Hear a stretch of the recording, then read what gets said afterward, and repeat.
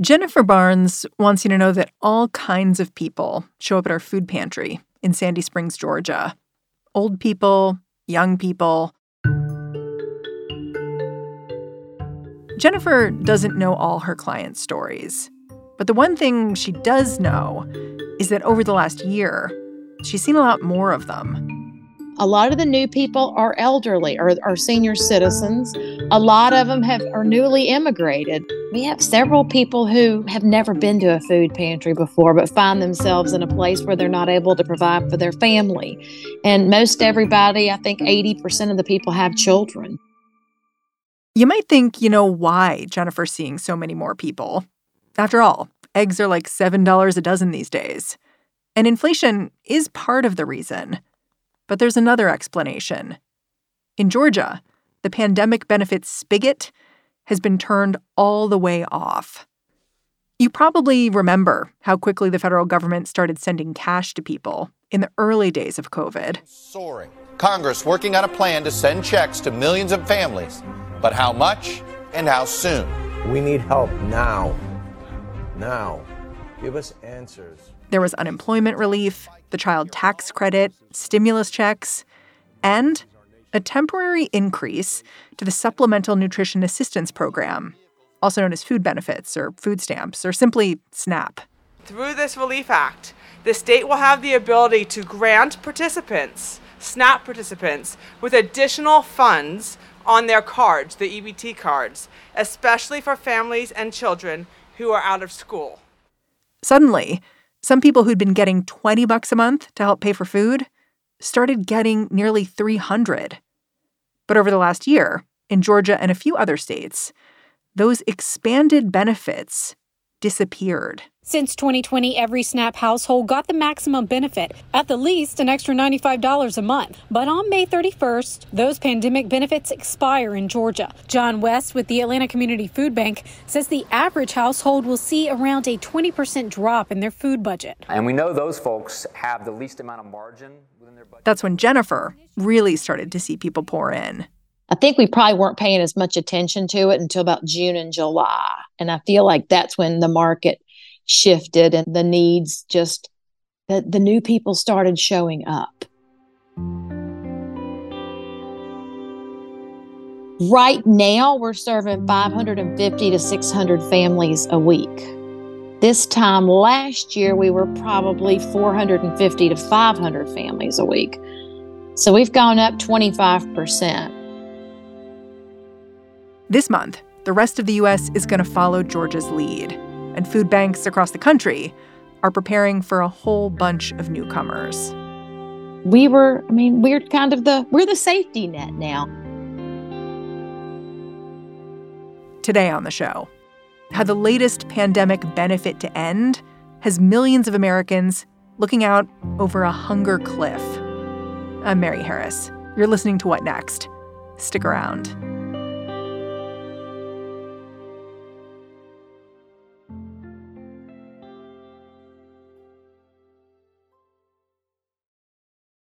This episode is brought to you by SAP. First, the bad news. SAP Business AI will not help you generate cubist versions of your family's holiday photos, but it will help you understand which supplier is best to help you roll out your plant-based packaging in Southeast Asia, or identify the training your junior project manager needs to rise up the ranks, or automate repetitive tasks while you focus on big innovations. So you can be ready for the next opportunity. Revolutionary technology, real-world results. That's SAP Business AI.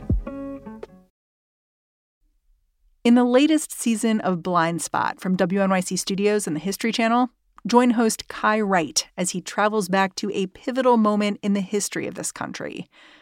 Decades before COVID-19, a virus tore through some of our most vulnerable communities while the wider world looked away. Throughout the season, you'll meet people who demanded that they and their illness be seen. Mothers, children, doctors, nurses, nuns, and sex workers, all leading to a woman who literally helped change the definition of AIDS. Blind Spot, The Plague in the Shadows. Listen wherever you get your podcasts. Invasion of Taiwan with likely today in the Middle East. What happens in Ukraine has consequences for what's happening around AI. Hello, listeners. I'm Gabrielle Sierra, host of the Why It Matters podcast from the Council on Foreign Relations. Look, the world of international affairs can feel overwhelming and complex, but it also shapes our lives every single day. So it pays to know what's going on out there. Why It Matters is a foreign policy podcast for the rest of us. And with a little bit of humor and a lot of questions, we're here to break down global topics and bring the world home to you. So join us every 2 weeks on Why It Matters, wherever you listen.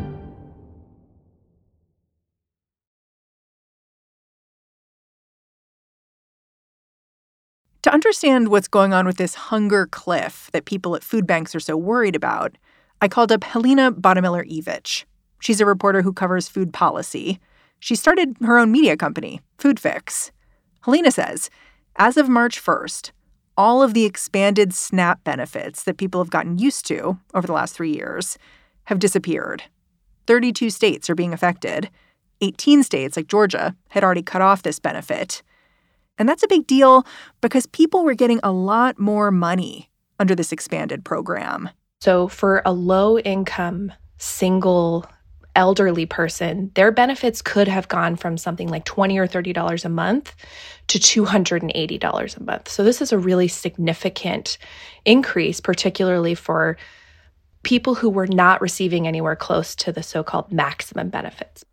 And depending where you were, like different people got benefits too. Like I remember I started getting SNAP benefits in New York City because my kids go to public school and that's how New York decided to run it. Yeah, that was through the school meals program. So we basically took every nutrition program and we leveraged it to the maximum. So school meals, we were sending EBT cards to families. A lot of families, used it to get by. Some donated the food. I mean, there was just a lot of money moving out the door. Yeah. How long were these extensions meant to last? So they were meant to last through the end of the public health emergency. But as we've seen, this timeline keeps getting kicked back further and further. And now it's been, the better part of 3 years. And so a lot of households have come to view these really increased benefit levels as normal. And the average benefit loss per person per month that's happening as of this month is about $82 per person. So if you're a household of 4 people, you're going to lose more than $300 from your grocery budget. And I mean, that's just a substantial hit, especially if you're a household, just trying to make ends meet or living paycheck to paycheck. What kind of people are getting these benefits now? Like who's going to see this real drawdown in what you have access to each month in terms of cash for the grocery store? So the SNAP program serves more than 40 million Americans, so it's a pretty large program.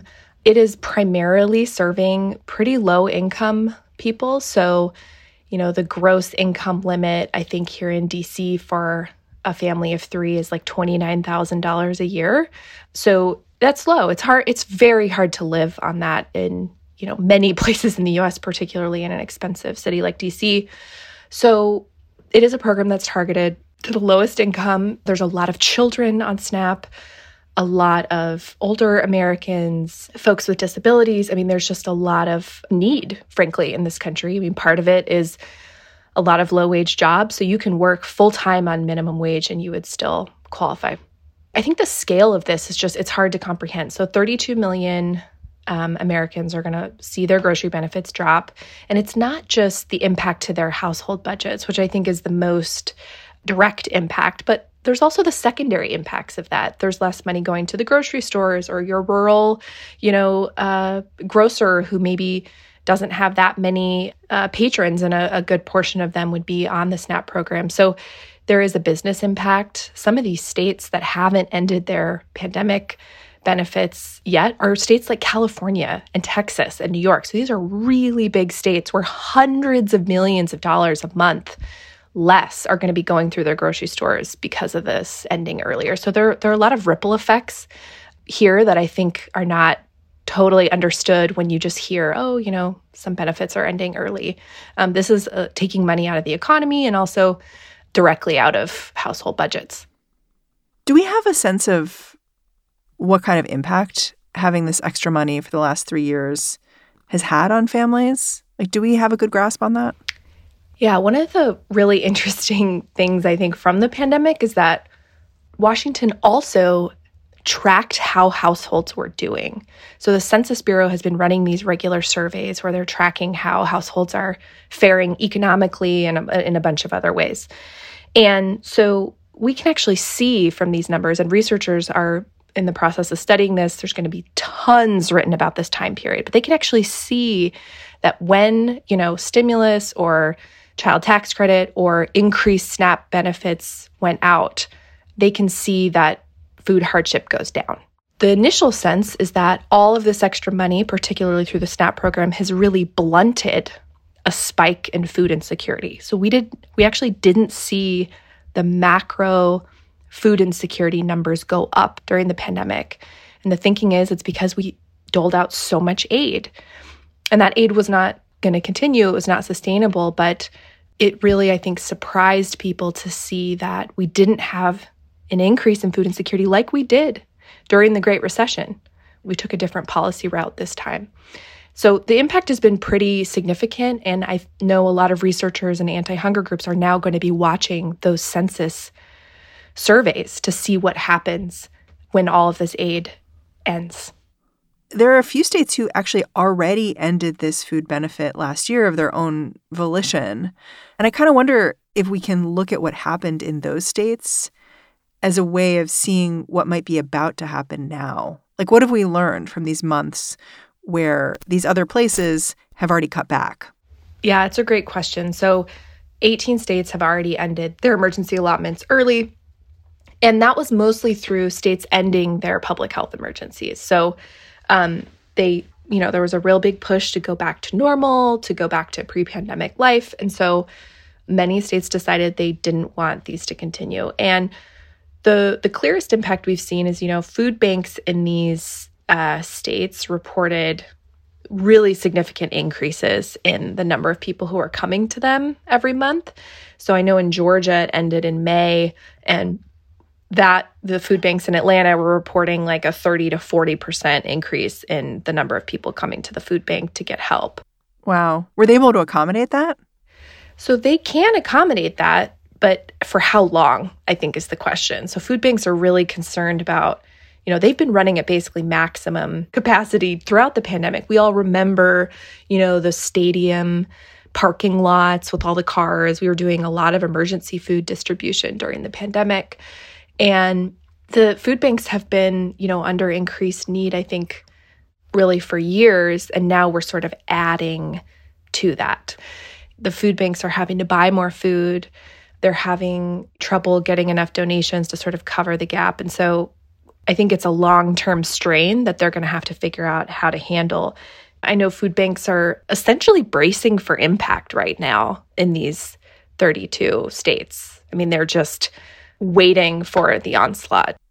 You found this data that in the states that rolled back SNAP benefits earlier, more people reported skipping meals. And I found that statistic so interesting because to me, it just underlines the problem with ending these benefits, which is that people who are poor will adjust. And I won't necessarily see what they're going through because I don't know if someone skips lunch. I just don't know. I don't see it. You're not going to necessarily see that. And you're not going to necessarily see front page stories about that, right? That's kind of a quiet impact.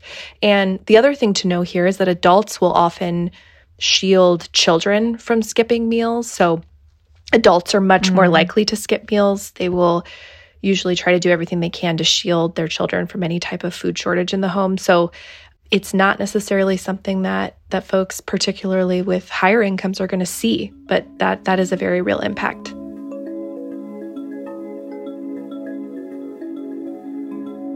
Do you think people know this is coming?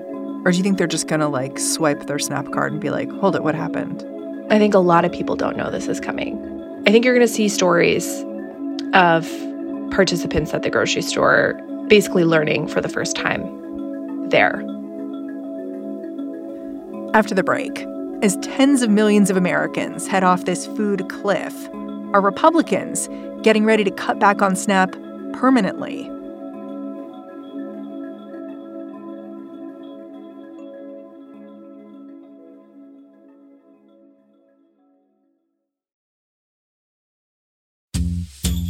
If you want to understand what is happening in the United States right now, you really need to understand what's happening with the courts, the law, and the Supreme Court. The battle between democracy and whatever this cage match is that we're witnessing, it's going to be won and lost at the ballot box, but it's also going to be won and lost in the courtrooms. I'm Dahlia Lithwick. I host Slate's legal podcast Amicus, and we are doubling our output, bringing you weekly episodes from here on in, because how else can we keep an eye on the many trials of Donald Trump, the conservative legal movement's assaults on our rights, the Supreme Court's latest slate of environmental gutting, gun safety eviscerating cases on the docket. So follow Amicus wherever you get your podcasts. New episodes dropping every Saturday morning.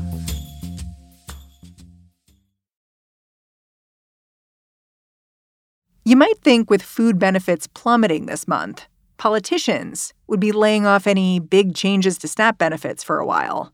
But Helena Bottomiller-Evich says, if you're thinking that, you're wrong. This battle already setting the stage for what is expected to be a contentious war over government spending. That includes reauthorizing the Farm Bill, which SNAP is a part of, and raising the debt limit, which Republicans say they want to be accompanied by cuts to the federal budget. I'm Christine. Instead, some Republicans seem determined to keep SNAP in the spotlight. Some want to make cuts to the program as part of negotiations over the looming debt ceiling. And in a few months, the Farm Bill will be up for reauthorization. That's the big piece of legislation that funds food benefits. Whenever this law is up for debate, Republicans start talking about limits on programs like SNAP. Helena says this year is not going to be any different. We're going to hear a lot about this. Yes, it's going to be a lot of fighting and noise. And this is sort of a traditional Republican-based red meat issue, right, where it really checks a lot of boxes. It really gets at the stereotypes that some people have about, like, who's on these programs, right? Like, there'll be, like, one example of, like, a surfer from California who bought lobster with their SNAP. And that will, like, lobster guy will be, like, the poster child of, like, people abusing government programs. And it's something that comes up every cycle. And we're definitely going to be hearing a lot about it. Yeah. Last month, 5 House Republicans drafted a memo that demanded the structural reform of SNAP. They were particularly incensed about people who are on SNAP and not working, so-called able-bodied people without dependents. In food policy lingo, these guys are ABODs. And these Republicans say if we kick them off SNAP, it'll help bring down the deficit. But how many people on SNAP really aren't working? You know, it's not a majority of the program. It's not a huge portion. It wouldn't actually save that much money, even if you knocked off all of the ABODs from SNAP. So it's not really a play to, like, cut the deficit or anything like that. It really is a policy decision. And, you know, you have a lot of conservatives who just, you know, they see low unemployment rates, they see labor shortages, and they just fundamentally disagree that anyone of working age should get any kind of government benefit. So there's a push to try to, you know, we're going to eventually have to raise the debt ceiling, and they want to insert work requirements and SNAP into that fight because there isn't a political path forward to doing it in the Farm Bill. But similarly, I don't see how that would get, you know, the agreement of leadership or through the Senate. It's just not something that's politically feasible. And it just frankly doesn't save that much money because, again, the vast majority of SNAP recipients would not be affected by that. But do Republicans have a little bit of a point here? Like, the annual price tag for SNAP nearly doubled since 2019. Is that too much, I guess? Yeah, I mean, I do think that is something a lot of people don't realize, that we did nearly double what we were spending on SNAP. The interesting thing about the increased price tag is that most of that increase was due to the emergency allotments, which are ending, and food inflation, which is sort of an independent factor here. And SNAP does get adjusted according to food inflation to try to keep up the purchasing power. And then the Biden administration separately recently updated how SNAP benefits are calculated. And they were able to put through what amounted to about a 27% increase in SNAP benefits permanently. So it's really those three factors coming together to increase the cost. It's less so that we had a massive increase in the number of people on the program. And so I think it's complicated the argument here a little bit, because it's not just as simple as saying, oh, if we just go back to pre-pandemic, we can slash the program in half. We actually can't do that. And so it's a complicated picture going forward, I think. Do you think Republicans are talking about shaving down SNAP benefits basically because they know they can't take on other things like Social Security, Medicare, things that are untouchable, that their own leadership has basically said, okay, fine, we're not going to touch that? Yeah, I think that is why you're seeing some debate around this. And I think as the debt limit fight gets closer, we'll probably hear more about it. But again, the math just doesn't hold up. You could eliminate the SNAP program and it's $120 billion a year now. That just doesn't get you anywhere in terms of the deficit, which is like trillions and trillions of dollars. We started this conversation by talking about these cuts to the SNAP program that are rolling out right now. You said how you don't think people who are actually losing their benefits necessarily know they're losing them. I just wonder, why do you think that is? Like, why do you think I'm not reading about this when it's clear that you think this is a really big deal? I think there's a few reasons. One, this hasn't been a major national story. And I think, there's some reasons for that. Food policy tends to not be a beat that's really assigned at a lot of news organizations. I think that's a challenge. I think a lot of low-income people are really busy working multiple jobs and just trying to make it work. And they're probably not glued to their local news or Twitter or wherever, Facebook, where they might see coverage of this. It's also politically sensitive. You don't see President Biden out there announcing that, we're about to see a SNAP benefits cliff. I mean, it's not a winner for anyone, even though, again, these benefits were not meant to be permanent, and there was no real discussion of making them permanent. And yet I think, a politically painful thing to go through, regardless of who's in charge or who can be blamed for it. Our baseline in the U.S. is a really high level of need, right? There are a lot of low-income workers. There are a lot of families that have children where maybe it's a single mom or single parent and they can't work because they don't have childcare, they can't afford childcare. I mean, there's just so many circumstances. We're going back to that.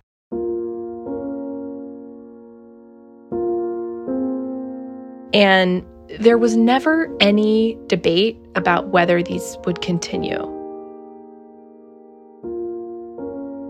The households who have been living with this increased benefit really became accustomed to having this higher level. And also, at a time of high food inflation, rent is increasing.